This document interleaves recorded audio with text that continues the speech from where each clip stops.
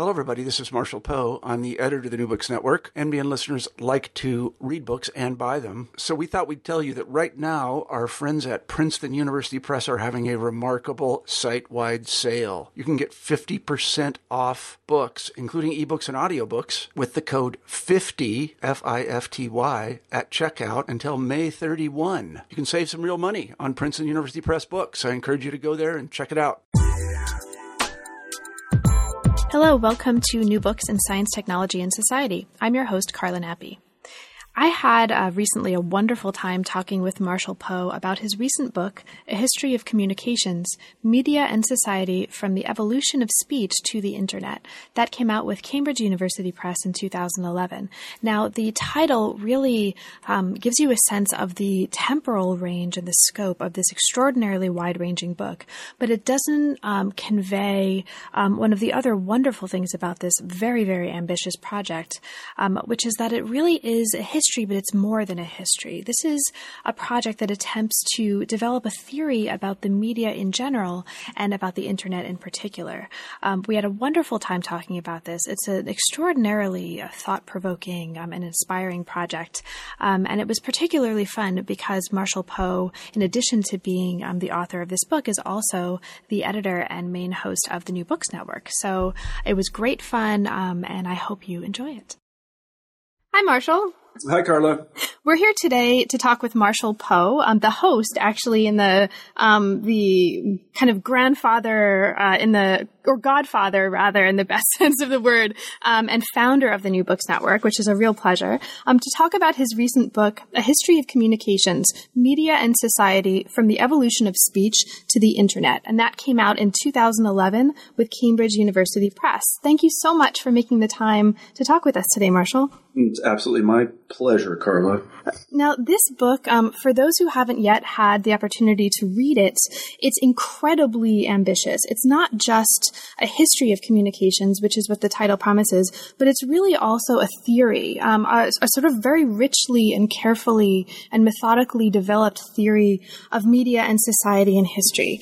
And Marshall, this seems like a very different, at least from my superficial knowledge of the kind of work that you've published on in the past, which has your previous books, if I'm not mistaken, have been in early modern Russia. This seems like a kind of a different direction. So can you start us off a little bit, if you wouldn't mind, by talking a little bit about your previous research and what brought you to this particular kind of project? Mm-hmm. I should say, first of all, I need you as a press agent. So if you if you're available, so why did I write this book? You're right. I'm a Russian historian. I was trained as an early modern Russianist. And all of my previous books were about early modern Russia. Some went all the way into the 19th and 20th century, I guess. I had always been interested in the impact of media on both history and societies, particular societies. One of the things I studied when I started to work on early modern Russia was the infiltration of writing, if I can put it that way, into the Russian administration. Early modern Russians were almost all completely illiterate, except for a very few of them who were trained probably by clerical officials. This is the 15th, 16th century to write, and I was interested to see how they used writing to run the empire that they were building. And so this was something that really goes a long way back with me. In fact, I wrote an article about this that has passed, thankfully, into complete obscurity. I wrote an article about how these barely literate Russian administrators registered servitors, because one of the interesting things about early modern Russia was a service state, and everyone owed a certain amount of service to the Tsar. And I was thinking, well, how do they keep account of that? And, because the thing got pretty big. And I don't know about you, but I can't keep track of, what I'm doing tomorrow, let alone thousands of people across a huge empire. And so I was very interested to see exactly what kind of system they set up to do this, because they clearly had to keep accounts on what people were doing. And I spent a long time studying that and laboring in, like I said, complete obscurity. Nobody studies this stuff.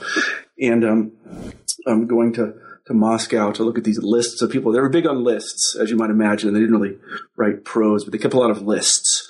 And they put the lists together in various ways and bought the paper in Western Europe and then wrote down people's names and when they served and whether they showed up or not and that kind of thing. And it just kind of got me going on it, because I was just very interested. And then I had the opportunity while I was a graduate student to work with a guy named Albert Lord. I don't know if many people know who he was, but he's one of the two people I think that can be credited with founding a kind of new theory of Homer and whom Homer was. And Homer wasn't anybody, according to Albert Lord and Milman Parry. He was a folk tradition that was kind of cobbled together. And there's a very interesting story about that. And he told it to me. He was very aged at the time I worked for him. I was kind of his assistant. I was meant to clean up his office, but his office was really clean. So he left all these books around and I read them. And a lot of them were about orality and literacy and this sort of thing. And the theory of literacy and how it might or might not impact the way people think. It definitely impacted the way people organize themselves. That much I knew. And so I read these books while I was writing my own dissertation, and I kind of put it aside. I put it aside until about 2003. And at that time I was working for a magazine, and one of the things I was tasked with, I was hired as part of a group of people who were supposed to study the magazine industry and make this magazine profitable in some way. And the way to do that was obviously with the internet. So I became very interested in what the internet was doing and how to use it in order to make this magazine, which I quite admired, to make it profitable so that it might continue. I think a lot of people don't know that these highbrow magazines, this was the Atlantic Monthly, they really had for years and years lived off the philanthropy of sort of wealthy folks. And the new owner, David Bradley, wanted to see the ship float on its own bottom. So I worked very hard on that, and I wrote an article about the genesis of Wikipedia, which is a fascinating story in and of itself. Basically, they just stumbled upon it. They didn't realize what they had at all. And I wrote that and I published it, and I just became more and more interested in this topic.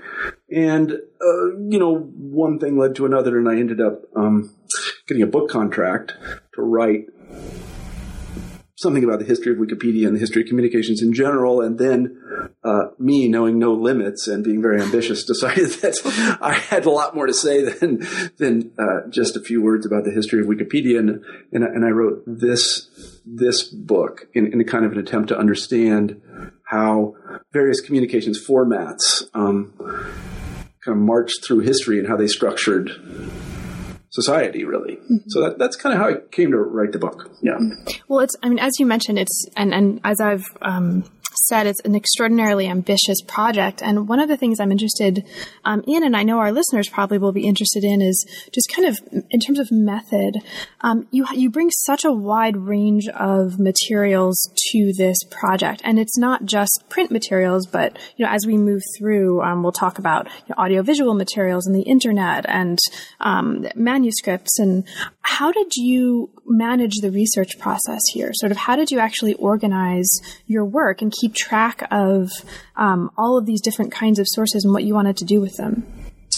It's a good question. The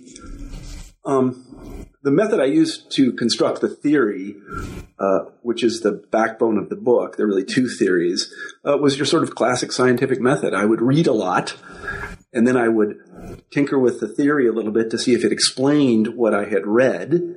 And then I would read more and I would adjust the theory. And that went on for a couple of years until I thought I had it down to a kind of framework that could explain why certain media arise when they do and what they do once they arise. And once I had that in a kind of form that I believed to be correct, I continued to test it, but it was more or less filling in the blanks, I might say, at that point, just sort of looking for evidence that either sustained the hypotheses or not. I should say by way of background that I'm more or less an unreconstructed empiricist when it comes to these things. I had read a lot of communication studies, and I wasn't terribly pleased with what I saw because, well, first of all, they didn't put anything in a very big framework. So it appeared as if these technologies kind of came out of nowhere. And then they made all kinds of wild claims about what they do. The one that I really found most disturbing was that somehow they affect the way that we think. And this is just, this is just not true. Mm-hmm. Anybody who'd studied evolutionary psychology would know that this just isn't the case. Although a lot of people, Jack Goody being the most famous of them, had made just great careers on saying that, for example, the introduction of literacy somehow changed the way we think. Well, we just know that's empirically wrong, but it was all over the literature. It's a very sexy thing to say, that media affect the way we think. I don't know what it would mean. I don't know. I have to say, I don't know what it means. And the people who did test it, and they did test it, found that, it didn't really have any impact on measurable qualities of thought. Teaching people to read teaches them how to read. It doesn't really do much else. And then, of course, they get a lot of information from reading. But yeah, and this became kind of the foil against which I wrote the book. I had while in graduate school, I read. Everybody was reading Foucault, more Foucault than you can imagine. It's like Foucault was everywhere, and I never understood it. I never did. And again, I think it had to do with my training as an undergraduate, which was at the knee of someone who was also sort of unreconstructed empiricist and said, and I would say, well, what's the evidence for any of these claims? And there was no evidence. And I don't know. I mean, there was a political agenda behind it, clearly. I didn't really like that. And so,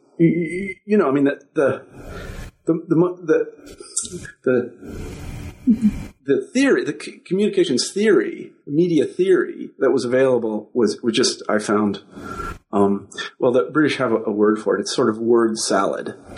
It's just not, you eat a lot of it. It's just not filling though. You don't know what they're talking about. And this was particularly true of, you read Marshall McLuhan everywhere. I like the guy's first name, but other than that, and he's a smart guy, medium is a message and all that. But if you ever read anything he wrote, it's incomprehensible. It's just more or less incomprehensible. And he certainly was the farthest thing from any sort of empiricist, at least late in his career.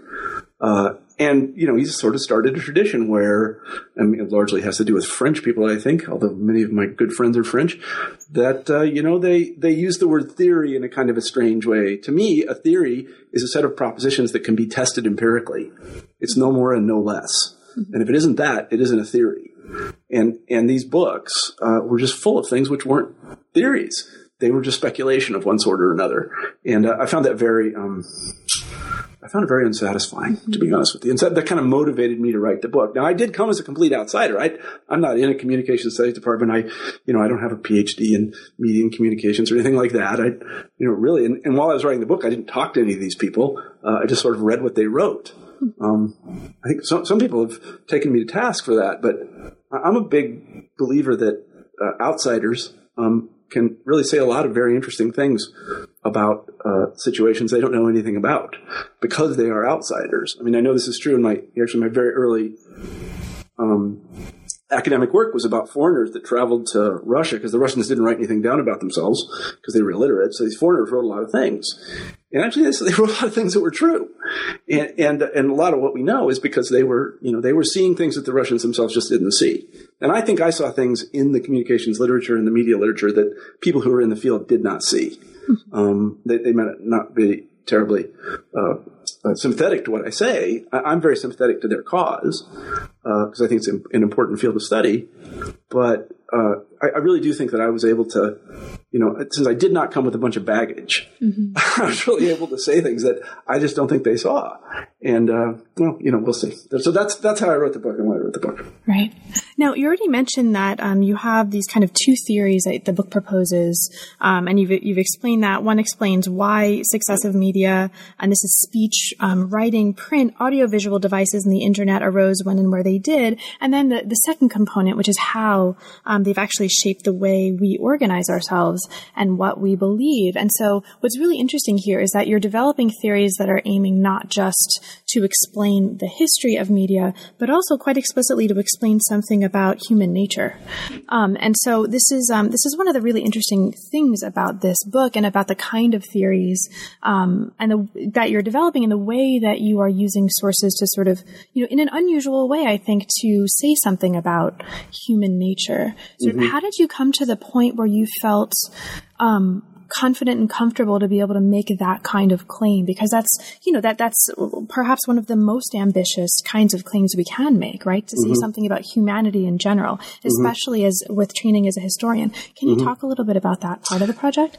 Yeah, I had studied evolutionary biology when I was an undergraduate. I didn't major in it, but I studied it out at a lot of classes, and I continued to be interested in it. This was the time in which sociobiology was sort of in fashion, and then fell out of fashion for political reasons, certainly not empirical reasons. And I kept reading the literature, and I kind of became convinced that it's impossible to develop any sort of long-range theory without some conception of human nature. It would be like trying to describe or explain what a machine does without any knowledge of what's in the machine. That's behaviorism, and it didn't work. And so you really have to understand exactly why people do what they do. And the reason they do what they do is because they were evolved to do those things. I mean, that's just about as much as we can say about it, is the characteristics and traits and attributes and impulses that we have are evolved characteristics. Now, you want to be very careful about that, because you don't want to say that they're determined, but the range of activities which a human being engages in is pretty strictly limited by what natural selection decided we should and shouldn't do so that we might reproduce more. And so I just didn't see any. If you want to understand why things happen, you have to have some sort of understanding of human nature and what humans do. And, the kind of one of the things that is sort of implied in the book is that humans improve things. There's this kind of algorithm. It's a nonlinear algorithm. You can see it in the growth of human populations over the very long term, over the past 180,000 years. It's very clearly the case that humans are tinkering with stuff, trying to make things better. It takes them a very long time. But as they do, as the rate of technological innovation increases, that increases the rate of technological innovation, so that you see this nonlinear growth in human populations as just one index of technological acumen. So instead of 1, 2, 3, 4, you see 2, 4, 8, 16, 32, so on and so forth. And that's just what you see in world population as well. I mean, it was flat, it kind of grew just a little bit for a long, long time. And in the last 12,000 years, it just took off. And this is an index of technological development, because we're really carrying, we've made the environment able to carry a lot more humans. This is what a biologist would say, is that we've just increased the carrying capacity of the environment radically. So that's the sort of that improving impulse, that attempt to make things a little bit better, really sort of driving force in all technological history. So it's actually really interesting to hear you talk about your background in evolutionary biology. And I don't know if you know this, but I majored in paleobiology when I was... Oh, did you really? Yeah. I love that stuff. I love that stuff. Yeah. So it's actually really interesting to see how that field produces historians. So that's, I think, a topic of its own that we could talk about another time. But one of the things that really comes out here, that now that I'm hearing you talk about your background in evolutionary biology makes a lot of sense, is that you are interested, as I read it, in local groups, right? And when we get to the first sort of substantive body chapter, we'll talk about that. But the way that you are thinking about, or the way at least that the book presents the sort of historical shape, the way local groups shape history, is more along the lines of sort of population studies. I'm wondering if you could say a little bit about if, for you, there's any tension here between the universal and the local in terms of how you are bringing your historical background and historical training to this project. And, those of us who are trained in history, there's so much emphasis on talking about sort of local ways that sort of universal traits are differently manifested in different places, with this larger goal of explaining something much more universal and more common, namely human nature. Mm-hmm. So how do you negotiate that for yourself in your own work in this book? Yeah, I mean, it's a very good question, and I think it's one of the difficulties with the way that we train historians is that they basically look at everything at about 10 feet instead of 60,000 feet. I mean, I went through what is supposed to be one of the great graduate programs in the world, and I never took a course on world history. I don't think I ever studied anything before about, 1,300. Wow. And you know, I mean, and I teach at a graduate program too, and I know we don't train our graduate students to even think about those things. They are all interested in what I would call kind of cultural variations on world historical themes. And what that means is that, and this is a straightforwardly evolutionary process in the sense that new traits are produced, and these are technological traits or organizational traits.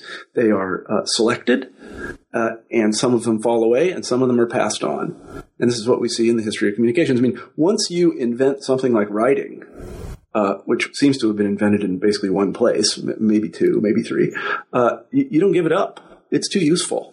And short of something absolutely catastrophic, like the end of the human race, writing isn't going to go anywhere because it's just too valuable. Similarly with print, similarly with AV technology, similarly with the internet. These things just aren't going to go away. And they all are invented by individuals, by people in communities that then use those instruments to demonstrate their worth.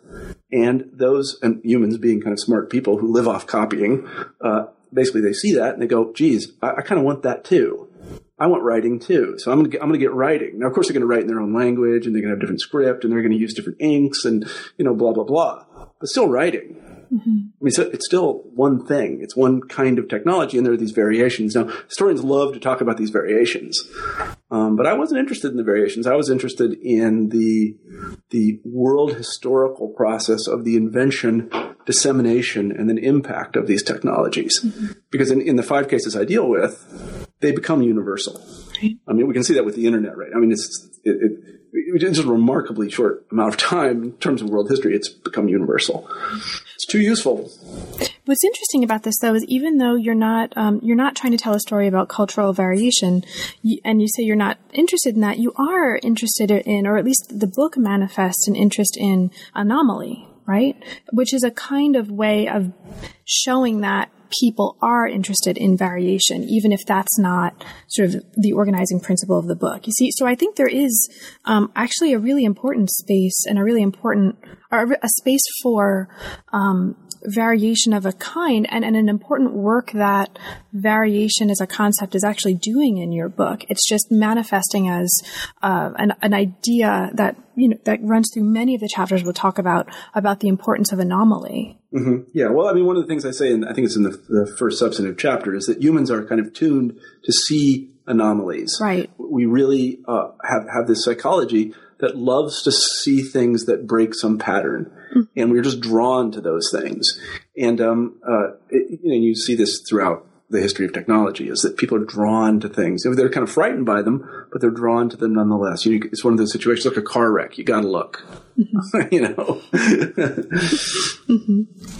Now, to sort of get us further into the book, you start out in the introduction with a really useful chapter that really sets out the parameters that are going to be put to use in the rest of the book. And you talk about, I love this way of phrasing, you talk about 3 of the groups of media theorists that, and you've sort of alluded to this, who have been kind of influential but not quite satisfying on some level. And so you've already kind of talked about the mentalists, right? Goody and so on. You talk about the Marxists, and that's going to again come up later on in the book. And the matrixists, which I love that.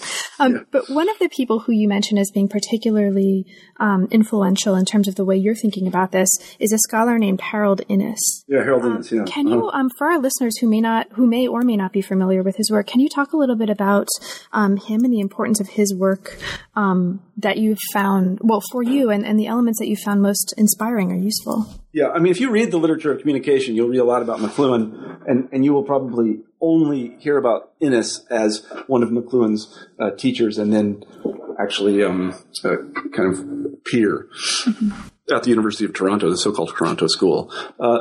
And Innis is an amazing guy. It's just really interesting. I was very drawn to him.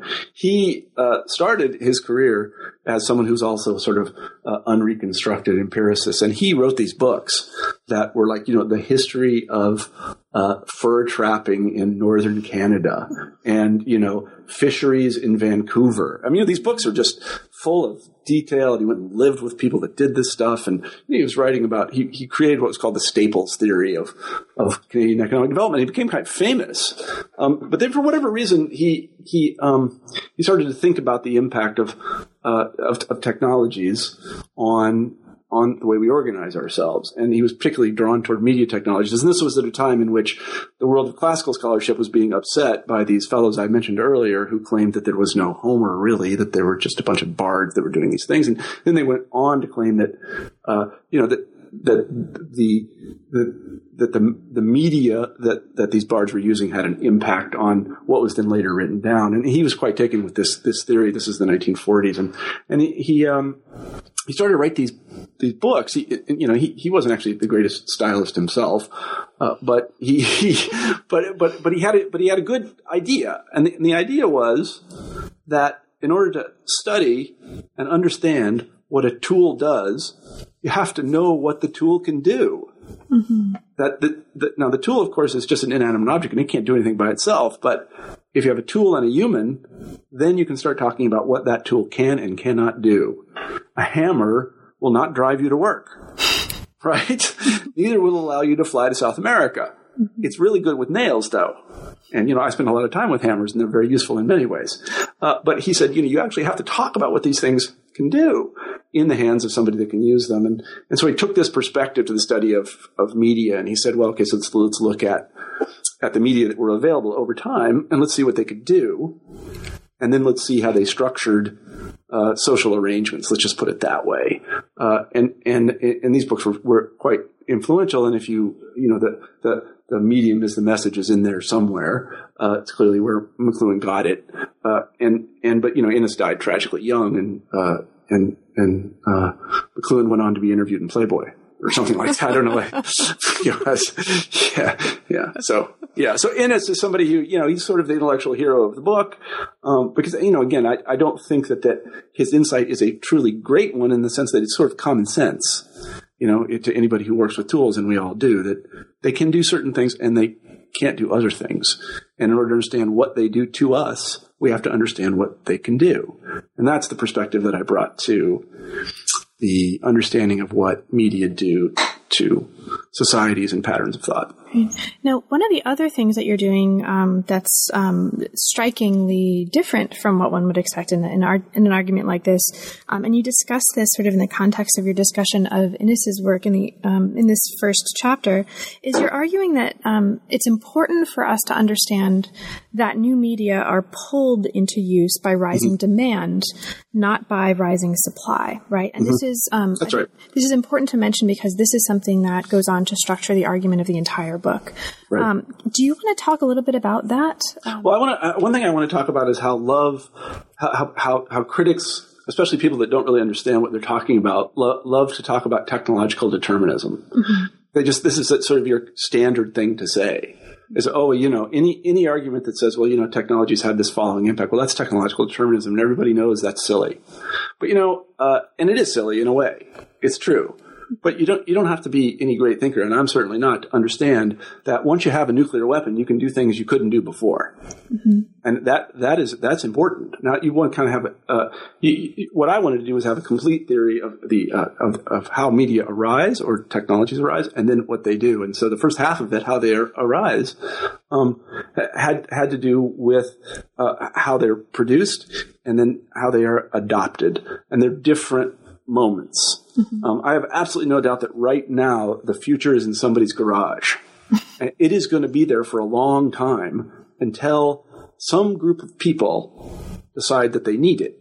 And then they are going to fashion it into a tool that everybody will want. I don't know what that's going to be. The internet is full of cases like this. The GUI interface, the one we all use now, was around for a long time before. And this is just rife throughout the history of technology and communication, that the prototypes of the things that we will all want to use in 20 or 30 or 40 or 100 years are available now. Mm-hmm. We just don't know where they are. And also, sufficient demand hasn't been created in order to pull them into existence.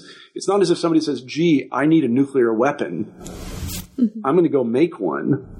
They say, I need something to destroy a Japanese city. Let's talk to some people. Let's see what they have. And hey, this guy over here, he seems to have something that might work.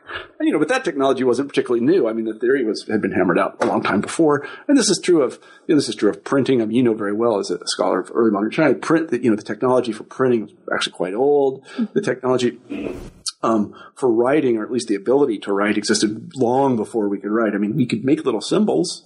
We made little symbols 100,000 years ago, but we only invented writing like 5,000 years ago. So there was this sort of latent technological ability that was waiting for some group to say, geez, I need something that does this. And then they go get it. And in each of these cases, the exception being speech, because it was evolved, that is writing and print and AV and then the internet, we see that the technologies are available a long time before. So the technologies aren't pushing. Mm-hmm. The technologies are just being invented by humans that are tinkering.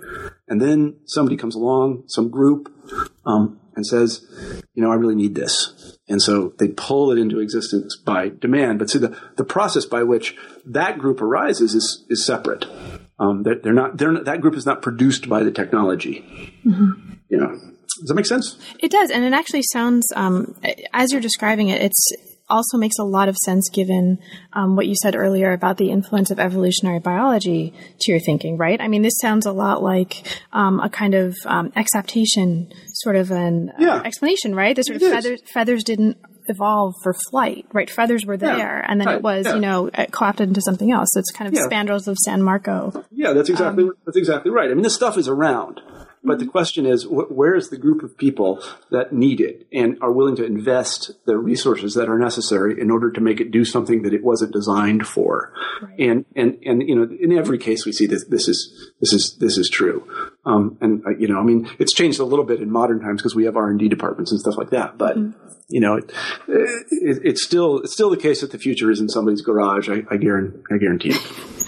So you go on in this introduction to the kind of theory and methods that are going to go on to become important to talk about, and I'm not going to be like really specific about this. Sure, we'll get into this in the individual cases, but to sort of introduce us to the rules governing the discovery of a new tool, or sort of the pull theory of media adoption, and then you go on to outline a set of media attributes that are going to continue to be crucial in each one of the cases, and we'll talk maybe a little bit about that when we talk about the first case. Now, one of the things, though, that comes up here that I think we'd benefit from a little bit of explication this early, because also this is going to be put to work later, is this idea that you are telling us comes from a reading of Marx's work, that what we actually do in relation to others determines what we think we should do. Mm-hmm. This becomes comes up as the is versus ought kind of difference later on. And this is kind of interesting and surprising, and it seems important to the analysis. So can you talk a little bit about that? Yeah, and I think it's one of the more controversial. It surprised me. I mean, we think of ourselves as kind of morally autonomous agents. We think, okay, this is right and this is wrong, and that's what we're going to do. Now, we're not always going to live according to the codes that we make, but first we decide what is right and wrong, and then we act according or not according to that plan. What I say in the book is it's just the opposite. Is we discover there are certain things that we can do, and they benefit us, and we call those right. I mean, there's so many examples of this I can't even begin to tell. I mean, any historian would know that we do things today which people 100, 150 years ago would just think were absolutely loopy. And the reason is because we have ways to do them now that other people didn't have. I mean, a classic example is pornography. I mean, 100 years ago, pornography, bad, very bad. 1,000 years worse. But now, we all of a sudden pornography is okay. Right? Well, it's because we have a means of distributing it and creating it that is not terribly, at least we don't think it's terribly harmful. And so we now have said that's okay, and this is one of the cases in which our ability to do this has led us to the ought, and that is that it's okay to do it. And similarly with free speech in general. I mean, prior to printing, it was very hard to get the word out about things. I mean, you could do it verbally, and there are some amazing stories about oral traditions and people running long distances and then dying at the end and saying things. And yeah, this is all true. But nonetheless, I would take a printing press any day. And so once the printing press became available, it became impossible for political authorities to basically stop people from distributing ideas. And so they ended up saying, well, it's good. They accommodate it. That's, I think, the word that I use in the book. They accommodate it ethically. And that's what we see happen again and again, is that something that all of a sudden we can do something new. We like it. It contradicts what we said was good before. And so now we say it's okay. Mm-hmm. Great. And this is, I think your explanation here is a nice kind of advertisement for one of the great strengths of the book. I mean, for listeners who haven't yet had a chance to read it, the writing is exceptionally clear. I think this is one of the most well and carefully organized books that I've ever read, right? It's like, at the same time, it's both like really, really carefully and clearly organized and very, very, your theoretical statements here are very, very clear, very precise, and very decisive. Yeah. But at the same time, they're built up with and they're sort of supported with examples and evidence that's in a very, very colloquial voice that almost feels like you're talking to us rather than writing to us, which is a really nice and very difficult balance to achieve, I think. So, well, I'm glad if I could talk just about that for a second. Oh, of course. That you're right that the book is very schematically organized, and many people don't like this. But one of the things I was attempting to do, and I think I succeeded in this, was provide people that study long-term history in general, that is what's sometimes called big history, the history of media, and also sort of sociology and the sociology of technology, provide them with a set of hypotheses that can be tested against what we find in the historical record. And the thing that frustrated me about what I was reading is that you could kind of eke out testable hypotheses from the literature, but it was hard. You couldn't really pin these people down. What exactly were they saying? And so when I wrote the book, I made rules like, okay, no relative clauses,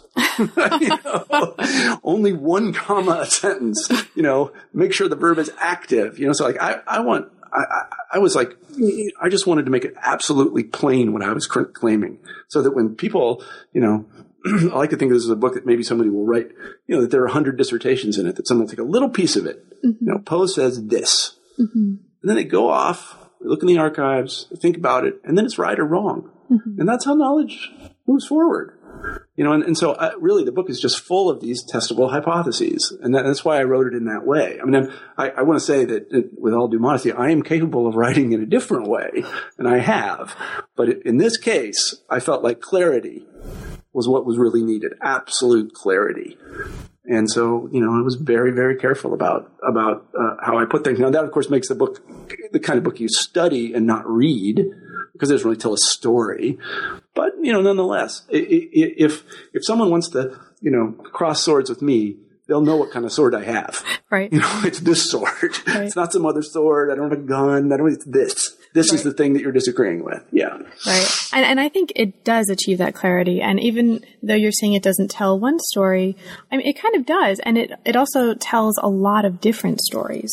They're just, the book is trying to do a certain kind of work. And I think what I'm hearing, and, you can let me know if I'm misinterpreting this, but is that you intended to do a particular kind of work. And so you intended to write it then, and I think succeeded in writing it in a particular way that was instrumental for achieving that kind of work. And other kinds of books are trying to do different kind of work. And so, you write those differently. But I think that's one of I love that actually about how you're talking about this, because it really opens up a way of thinking about the freedom that we have that we often don't grasp as writers to do different kinds of work in different kinds of ways, and to feel like we have the space to do that. Yeah. I mean, if you read the sort of article that launched all this, and that is that article about Wikipedia in the Atlantic Monthly, I mean, it's just a good story of these two guys who met online, and they had this wild idea, and one of them was kind of used to dabble in pornography, and he made a fortune doing that. And then, and the other guy was a philosopher. It's a really good human story about these two guys, and it reads like a story. This book does not really read like a story. It reads like a set of propositions, like this happened because of this. Now, in order to affirm that, you need to find evidence of this, or it is not affirmed. And so it just serves a very, very different function than a kind of rip and yarn about how, Wikipedia happened to these two guys, because I don't know if they really invented it. It just kind of happened. But it's Yeah, it's a different kind of writing. It really is. And I know that there was one fellow that wrote a kind of an unkind thing, let's put it that way, about the style. And he was right. It is written it is the kind of book you study. It's not really the kind of book you sit down with a cup of tea and a crumpet and read on a Sunday afternoon. I admit it, I mean, I admit it, yeah. But I didn't know how else to do it. Uh-huh.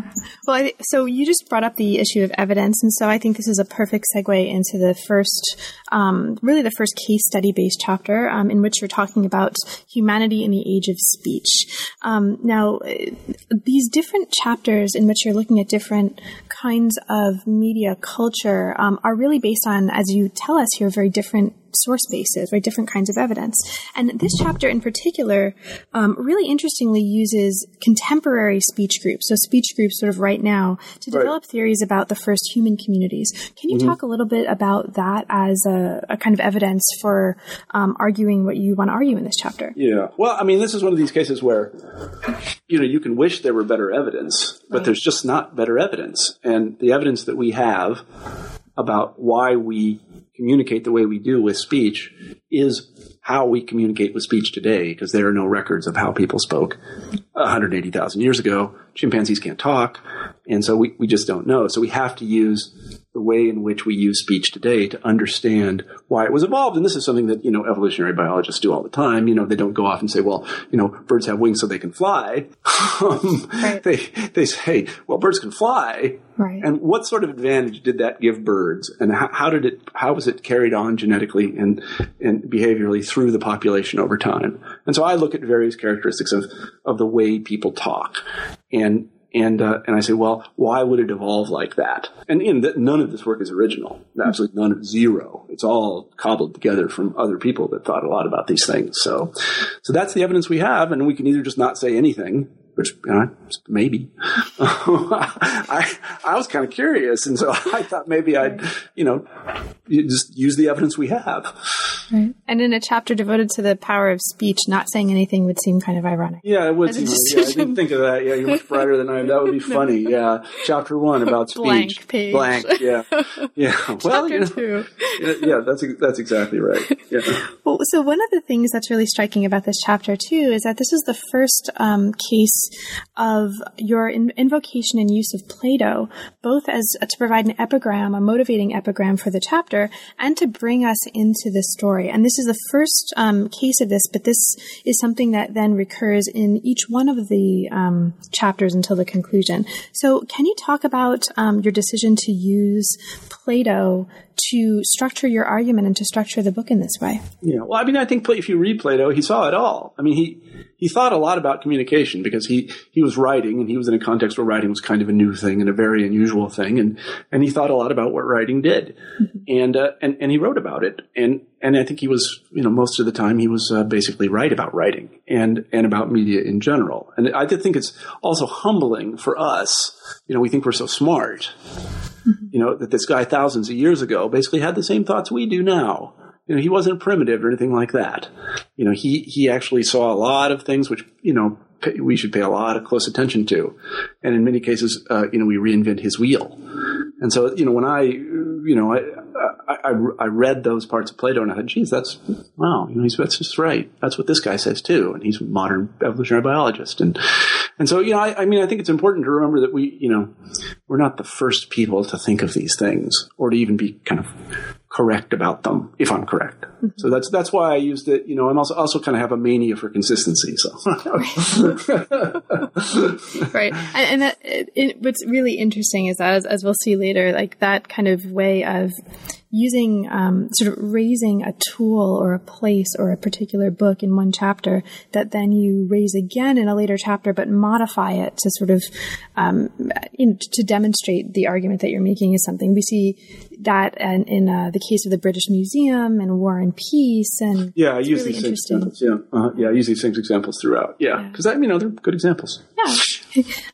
So another thing that this chapter does, and this is something that I alluded to earlier, is it sort of sets up the model for the structure we'll continue to see in the chapters that follow. Now, you take us through each of the qualities that you have established in the introduction as being crucial to explaining your theories about new media. And these are, and I'll just very super quickly go through them: accessibility, privacy, fidelity, volume, velocity, range, persistence, and searchability. So that's the sort of quick and dirty list. And I mention it because these become the criteria for testing or establishing the hypothesis and testing the hypothesis for each one of these cases. Can you say a little bit about, if you want to, how you came to this particular set of criteria?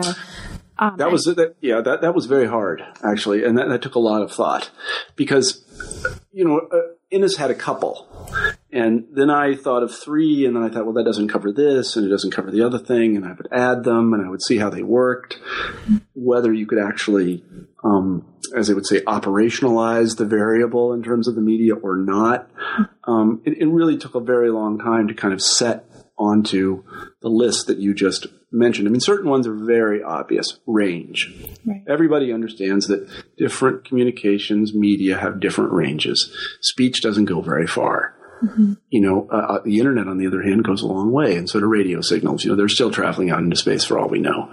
So it was very difficult to kind of think about what the attributes, the technological attributes or logistical attributes of media were. And, I think that somebody smarter than me will come up with a better list, or will find a way to collapse two that I have into one or something like this. I don't know.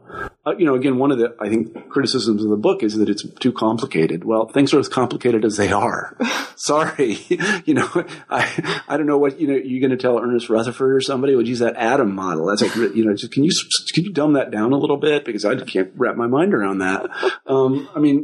Just that's the way it is. And that's what these things do. I'm sorry, it's complicated, but it's complicated.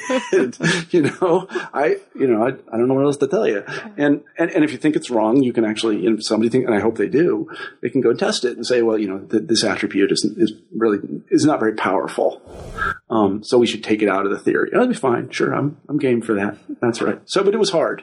It was hard that most of the thought in the book kind of went into just that process, is trying to determine which attributes had the greatest, had the most significant impact on the way we structure our lives and what we think. And I think one way also to think about this is that just as you make the point consistently through the book that it's important to think about a medium as a tool, right? To think about the sort of instrumental importance of this, not just the kind of, essential nature or whatever. I mean, I think that you can also bring that to how you think about this list of attributes, right? It's a tool that's intended to do something, and maybe that something that it will do is ultimately, give us ways to change how we think about what those qualities look like. But still, I think thinking about this instrumentally is useful. Yeah, from your lips to God's ears. That's exactly right. Yeah. Now, so if we can sort of, in the next chapter, you move us from speech to manuscript, and so to writing. And you already talked a little bit about the two components, right, of the argument that go on to become important later on. And so you've talked a little bit about the first one, the importance of showing that the technical capacity to produce a medium pre-existed the medium by some significant period of time. So this idea that, the technology of the future is in someone's garage right now. But the other point I don't think we've talked about as much, which is the importance of showing that some sort of macro historical, some large level shift made existing media insufficient for the purposes of some groups. And those groups, like the groups, engineered some pre-existing technical capacity, as you put it, into a new medium. And so what's important here is sort of this idea of insufficiency for me, and this idea of groups being the motive forces. Can you talk a little bit about that, either in general or in the case of writing in particular, which is where this is raised? Yeah, this is, again, none of this is original, and it's all kind of in the economics of innovation and dissemination of new things. It's all drawn from those theories. And, you've stated that the basic propositions extraordinarily well, and that is that there's this pre-existing technical capacity of some sort, and then whatever exists that serves whatever purpose becomes insufficient, and then some group arises that recognizes that insufficiency, and then adopts or finds and re-engineers. That's the important thing, not invent, re-engineers this existing technology. I mean, I'll talk about writing in a second, but a classic example of this is Apple computers. They never invented anything, ever. I mean, Steve Jobs never invented a thing. Right. Every single thing that all of it is designed, as far as I can tell, by engineers in Asia. And he cobbled it together, and he has a great fan base of people who are willing to spend, and it's a good example, they're willing to spend more money. And these groups all have to be willing to spend more money or more resources on whatever this new thing is. They basically have to take a loss in order for it to be adopted. Because if everybody acted conservatively and just did whatever everybody else did, then these things would never be disseminated. They'd never be re-engineered. And Apple is a good example of that. And I'm one of these people too. I was buying Apple computers when there was twice as much as a PC that did almost the same thing. And Apple's taking all that dough and then reinvesting it in these Asian engineers that were inventing the future in garages in China. So, perfect example. But in terms of writing, the technical capacity to write existed a long, long time before writing, because humans made symbols, the earliest symbols we find, they keep finding earlier ones, but, 30,000 years ago, we know that they were drawing on cave walls and things like this. And then, that's what writing is. It's making symbols, and it's symbolic activity externalized as opposed to, sort of thinking about stuff, which is internalized. And so we know that they could do it. The question was whether they had any reason to do it, and they didn't. They didn't until the invention of agriculture. And then, a little bit like the Russians I was talking about before, they had things they really had to keep track of. And that was basically, who was giving what to the temple. And, we see in these sort of the oldest forms of writing are all lists. They're just lists of stuff.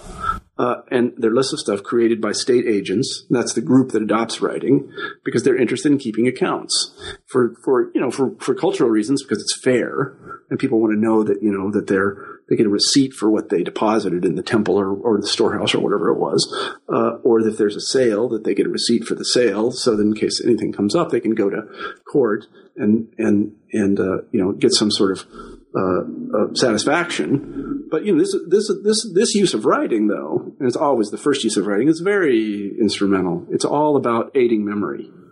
It's not writing like Hemingway. It's writing like laundry list, and it's an aid to memory. It's nothing more than that. And one of the things you find is that before 3,000 years ago, literature is very rare. In fact, literature is very rare in general. And people use writing as an instrument. It's an aid to memory. And that's how they did it. And this group of people, these state agents, found it useful to, and also merchants, found it useful to invest in this stuff. And a little bit like businesses invested in computers after World War II. Do you have any idea how much a mainframe computer cost? My God. No idea. It was an incredible amount. Incredible. Really amazing. But they spent a huge amount of money on these huge mainframe computers, and nobody else could afford them, obviously. But and it's thanks to them that technology continued to evolve. And it's thanks to these state agents 5,000 years ago who said, we got to keep track of who puts what in the temple. That writing continued to develop. And what's so ironic in this chapter is that this is, even though this is a chapter about writing, this is also, I think, if I'm not mistaken, the first time where you mention, again, a trope that's going to recur throughout the book, which is the fact that humans don't really like to read or write. Yeah, they don't. They don't like to read or write. It's a sort of dirty secret. I've written quite a bit about this now, and it's a problem. I could go on and on about this, but we are not evolved to read. There's no question about it. I mean, to wax personal for a second, it took me a long time to learn to read. I have some pretty severe dyslexia, and I didn't learn to read until, second or third grade. And I still have some difficulty reading. Conditions have to be just right, for me to read. I can do it effectively, obviously. But, it's not, as I often tell people, we've been running an experiment for the past roughly 70 years where we've given people the opportunity to watch TV or read at equal cost. And what have they chosen? Well, they watch TV for 3 hours a day. They read for 15 minutes a day. We're talking about Americans here. Mm-hmm. So clearly,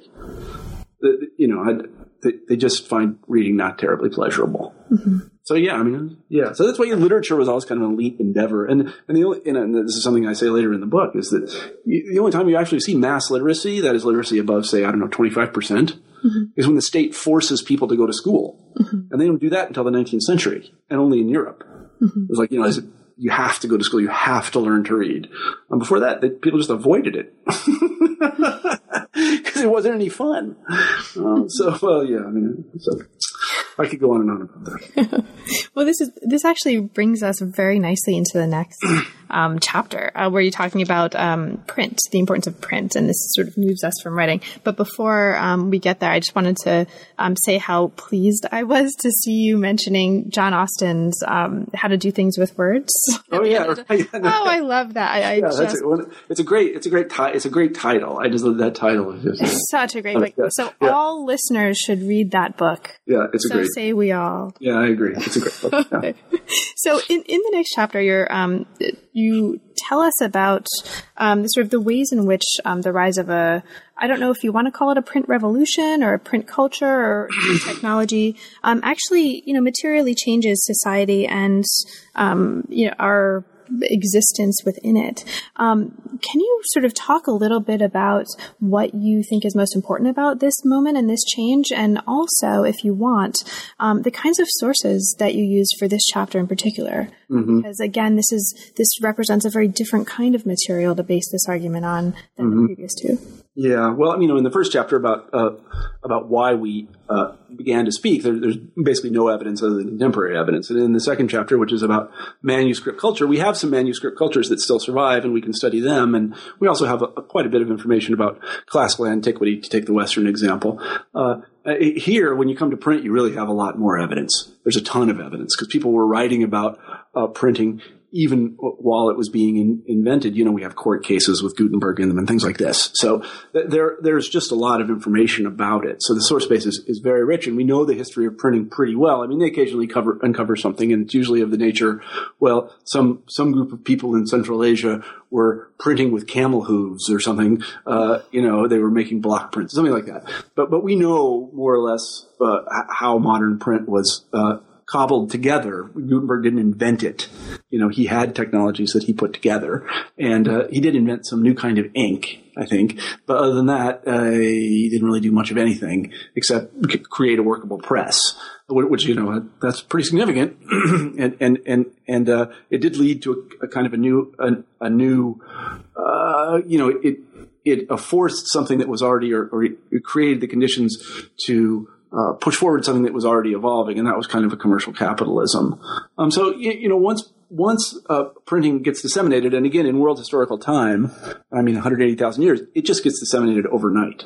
Mm-hmm. It's roughly invented in 1450, and by 1600, there are printing presses all over Europe, and I think they're printing books in Mexico City. Actually, it's an interesting thing. They print books in Mexico City before they print them in Moscow.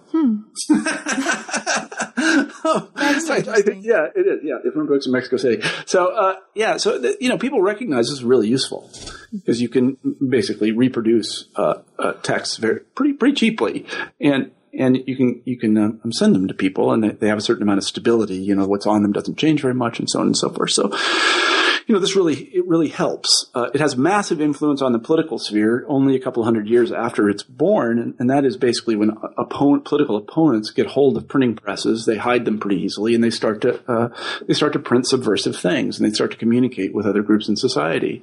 And this is where the doctrine of free speech comes from, because it turns out that the kings who were involved, the kings and princes, couldn't control this stuff, and so they basically had to get in the game. It's a little bit like the internet today. You can, the Iranian government can say it doesn't want people to have the internet all day long, mm-hmm. but they're going to have the internet, and it's going to come through satellites, and there's nothing they can do about it. So they better get on board. Similarly with the English Revolution, and then later the French Revolution, and so on and so forth, American Revolution, that the printing press proved to be a very important political instrument. Only later did it become kind of an important cultural instrument when mass reading evolved, and that was until the 19th century. So.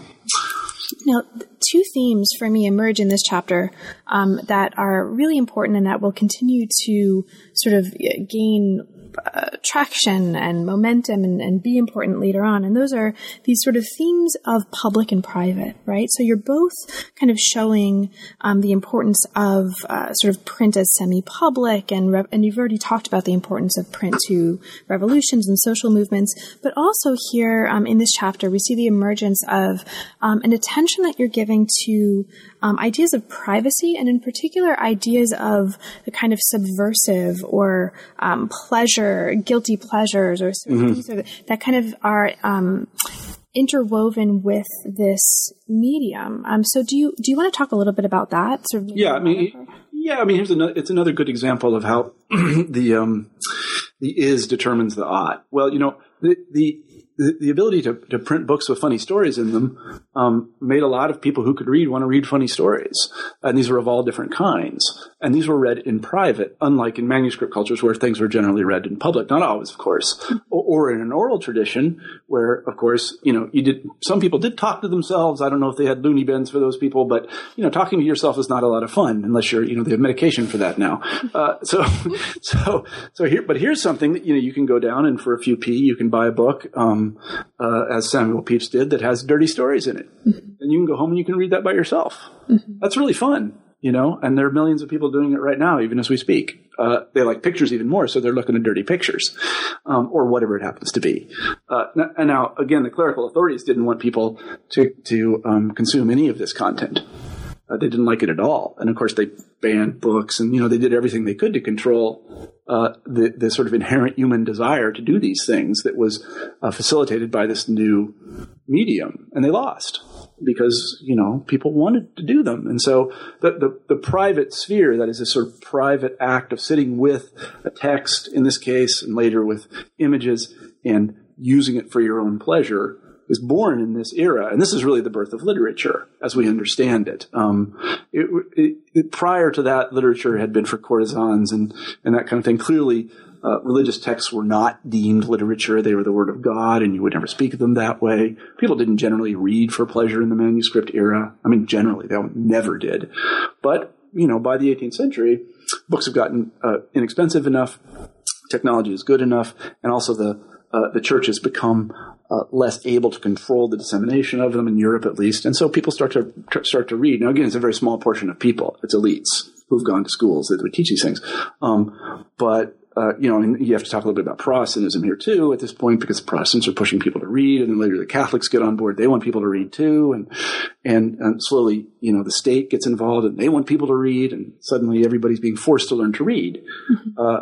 Some people want to, but a lot of people are just like, you got to go to school. I know I didn't want to go to school. I don't know about you. I did not want to go to school. I wanted to play in the playground. And my son did not want to go to school. And he wants to go play in the playground. I didn't want to go to school. My grades in grade school, junior high, and high school reflect that. Let me just tell you what, that I did not want to be there. And I think most people don't. So, but in any event, yeah, I mean, it opens up this sort of private activity where you're talking to no one, but enjoying yourself. And the importance of this element of pleasure that you mentioned really kind of continues into the next discussion of audiovisual materials, right? In which even perhaps more so in the discussion, you emphasize the importance of sensualization to both this media, this set of media, but also the way these media kind of help shape modern life. And so, I mean, to the extent that I think at the end of the chapter, you wonder if, or I don't remember whether this was you or someone you're citing, whether the audiovisual culture one day will cause us to amuse ourselves to death. Well, I don't know. Yeah, somebody else. Maybe that was somebody else. Yeah, right? somebody else wrote a book called "Amusing Yourself to Death." That's right. I don't know if anybody's going to amuse themselves to death. But, that's right. But one of the theses of the book is that audiovisual materials are just much more compelling than any sort of text, be it manuscript text or print text. I mean, if you if you read the word car crash, you're like, oh, there are the words car crash. You probably can spell it. You might imagine a car crash. If you see a car crash, that is going to have an impact on you. That is going to have a visceral impact. The hairs on the back of your neck are going to go up. Your GI tract is going to shut down. You're going to actually have sympathy for the person. If you see blood, you might be horrified. You might barf. Mm-hmm. I mean, I could tell you, draw, the example I give in the book is a word picture. Tolstoy could paint a great word picture. If I say to you, there was a car crash on Route 91 and 6 people were killed and one of them was decapitated, and you're like, that's terrible. If I show you a picture of that decapitated person, you're going to have a very different response. Yeah. And this just seems to me to be an element of human nature, that there's something in us that wants to watch, that we're drawn to watching much more than we are to something like text. And so when these audiovisual media, and of course they're first printed, when they are first made available, and again, the context in which they could be disseminated was created by text print, because it created the doctrine of freedom of speech. That is freedom of speech in the kind of largest sense, not just political speech. So suddenly you can print pictures, as people did in the 19th century, of like naked ladies. Mm-hmm. That was really great. Naked ladies. I mean, these whole like hotcakes. These actually used to be postcards. I don't know. This is great. The French produced all these postcards, very popular in the 19th century, of naked ladies. And, we know what those were used for, and that's fine. But the point is that they were just very compelling. Mm-hmm. And then the people who were producing text realized that if they added this visual material, actually this is something that people knew in medieval times as well, because they had illuminated manuscripts and stuff like that. It made them fun to look at. But the star is popular. The star that the Rupert Murdoch item. Not some, sure, the text is nice, headless body and topless bar. But there's the third page girl, there's just no question on what's going on here. Is that there's something nice about looking. Mm-hmm. And, it can be horrifying, but anyway, it gets us going. And again, it's something Plato knew too, because he didn't like drama at all. Right. You say he truly feared actors. Because he was like, if you watch people, you see these actors up there doing bad stuff, and you're going to do bad stuff yourself. And this is something that we wrestle with even today. And people who I don't think have thought about very, very much will say, oh, no, never. No, it won't happen. No, you can watch all the bad stuff you want. Nothing will happen. Well, I think empirically that's wrong. But Plato would not be happy with freedom of speech. He would say, yeah, the theater, bad. You watch people acting badly, and you're going to act badly. You're going to get this power of example. Right. So, so once the audiovisual channel becomes opened because of technology and because of freedom of speech, then there's a kind of a rush to produce richer and richer audiovisual materials of various kinds. And there's a big battle about what you can show and what you can't. And in every instance, the people that argue for restriction lose. Mm-hmm. And the reason they lose is because people want this stuff. Right.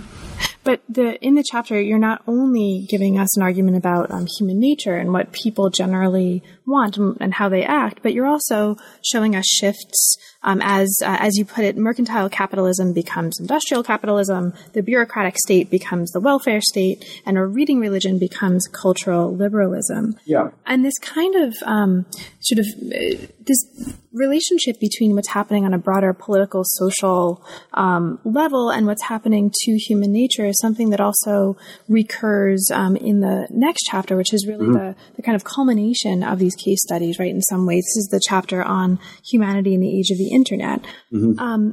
You're making an argument here, as I read it, about some way that human nature, right, the fact that we're inclined to like what the internet allows us to do, actually allows and in some way helps create conditions for information capitalism, the surveillance state, as you put it, and surveillance is important here, and a kind of cultural privatism, which then pulls the internet into existence. Yeah. So can you talk about that a little bit? Yeah, I need to that's a great question. I need to take a step back, though, so you can kind of see the unfolding of the whole thing. Sure, I mean, you know this well as somebody that has studied early modern states. I mean, I don't know about the Chinese states, but I know about the Russian state, and the Russian state had a purpose. And the purpose was to glorify the Tsar and make sure that everything was in accordance to God's commandments. That's what they were about. And they didn't really do anything else. They were all about pride and serving God. That was the purpose of their existence. That is what they did. That is what the state did. It went to war. It fought enemies. It glorified the Tsar and it glorified God. People saw the Tsar as kind of a god himself. He was appointed by God. People believed this in the strongest possible sense. They thought they were the slaves of the Tsar. They said so. We have trouble wrapping our minds around this. If we look at the state that evolves in the 19th century, it doesn't do any of those things. And you have to kind of ask why. The state used to have a purpose. It used to be there's a self-help book, it was a purpose-driven state, and now it's not. Our state doesn't have any purpose except to give us a sphere in which we can play around and seek gratification. Mm-hmm. Occasionally people say, we're an American project, we're spreading liberty, or, the Soviet state spread communism, or, whatever it happens to be. But generally speaking, right-thinking people, the New York Review of Books crowd is like, well, the state is kind of a night watchman state, and make sure everybody has enough to eat, a place to live, and as much entertainment as they can get. Mm-hmm. That is a partial product of of first the spread of print and the opening of freedom of speech and freedom of consumption, and then the AV media itself, so that you get these states that have no purpose other than to supply individuals in them with the freedom they need to seek self-gratification, pursuit of happiness. What the heck is that? I've been looking for it my whole life, and I've not found it. I don't know about you, but I'm really looking hard. I cannot find it. If somebody tells me, the purpose of your life is to serve God, well, I kind of know what that is. There's a book about it, right? He says what to do. But like pursuit of happiness, I don't know what that is. Mm-hmm. Right? Well, basically it's, you can see what it is on every corner. And people are confused by it. They don't really know what it is. I don't know what it is either. But the point is that that kind of pleasure seeking became the purpose of the state. That's what it does. It makes sure we're fed. It makes sure we have enough to drink. It makes sure that we have entertainment. It makes sure our children go to school so that we can perpetuate the same thing. So the purpose-driven state becomes very centered on the individual and on the individual's desires. And the individual's desires in a democratic culture are always going to triumph because of the power of the ballot. People are always going to vote for more, basically for more liberty, so that they can do whatever they want. Not exactly whatever they want, but what they were evolutionarily evolved to want to do. And that is to watch stuff. Really, it's to watch stuff. That's what we like to do. So that, that kind of gets us into the audiovisual age. And then,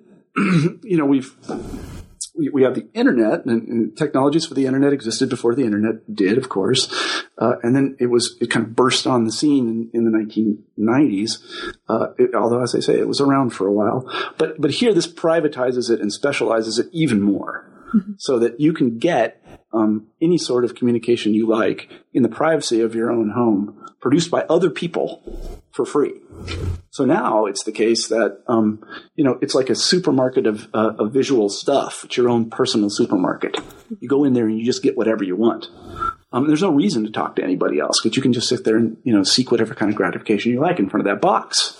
Now, of course, we had a box before it was the television, but it had there was a limited number of things you could actually get. And also, it tended to be a little bit more public. The internet's very private, though, right? Because you can hide who you are. Mm-hmm. You don't need, what's that famous cartoon on the internet? Nobody knows you're a dog. Right. You can go be whatever you like, Angry Girl 69 is everybody. Mm-hmm. So, the person you're interacting with doesn't know who you are. You don't know who they are.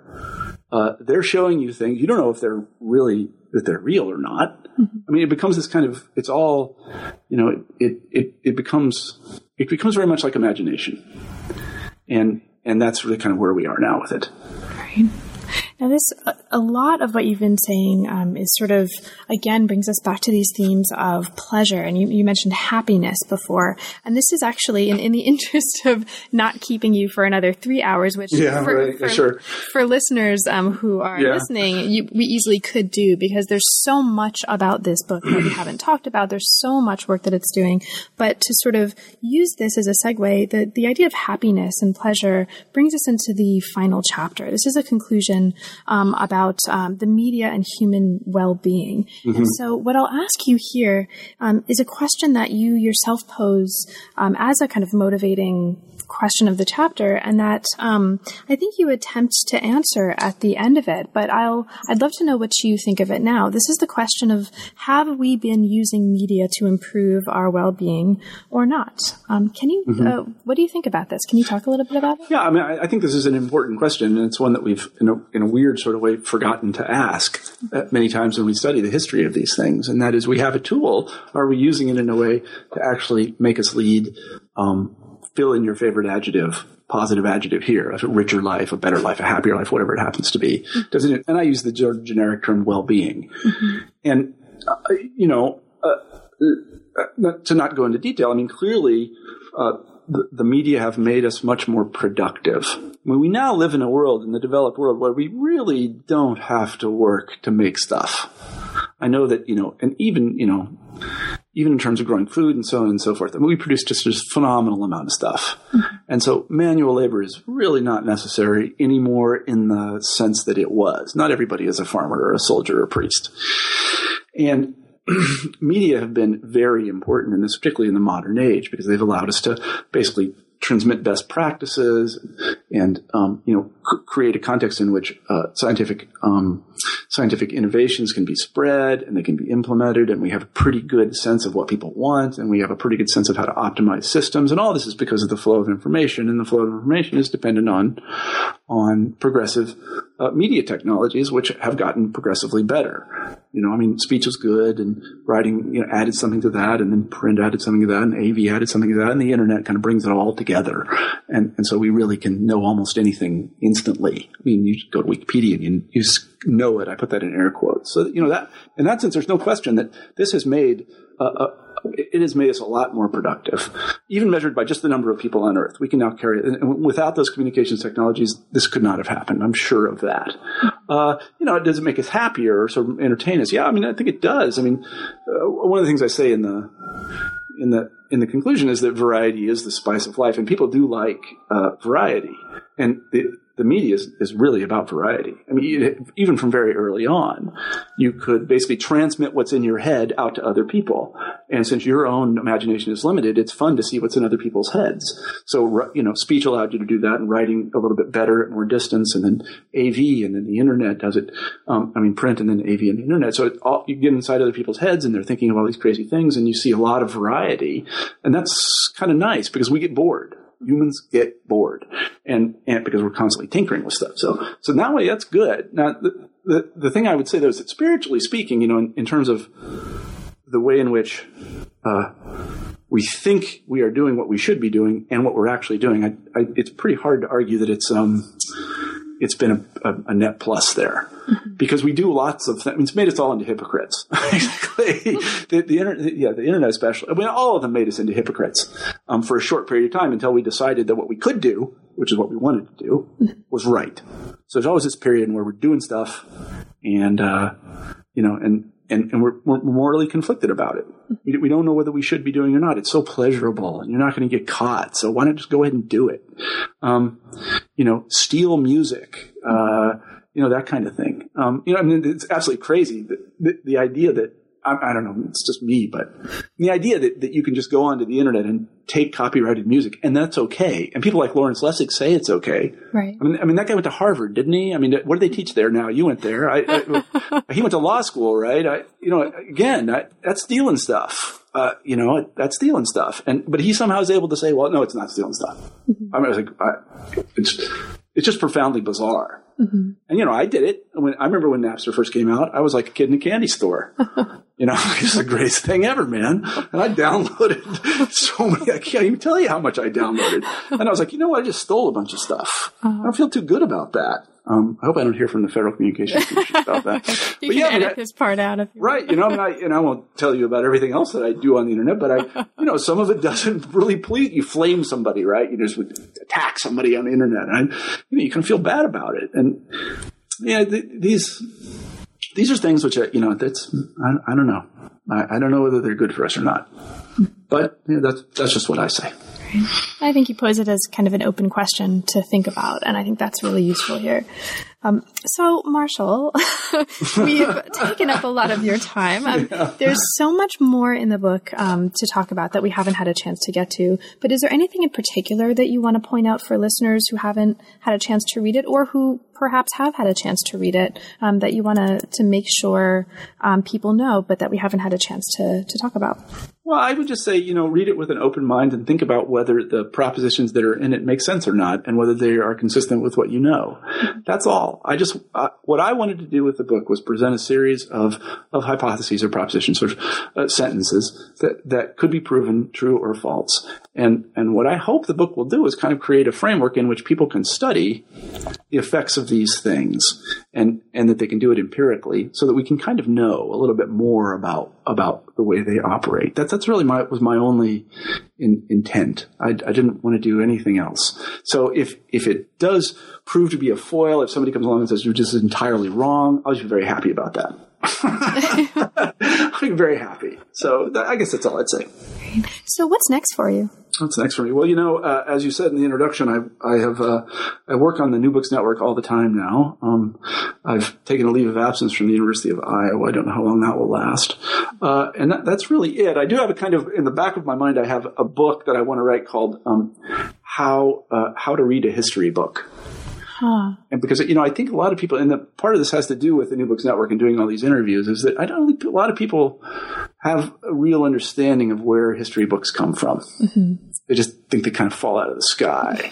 And they really don't. And I think a short book, How to Read a History Book, might be helpful. But I have no time to write anything. So, well, I'll assign that and happily read it and happily talk to you again about it. If you decide to do that.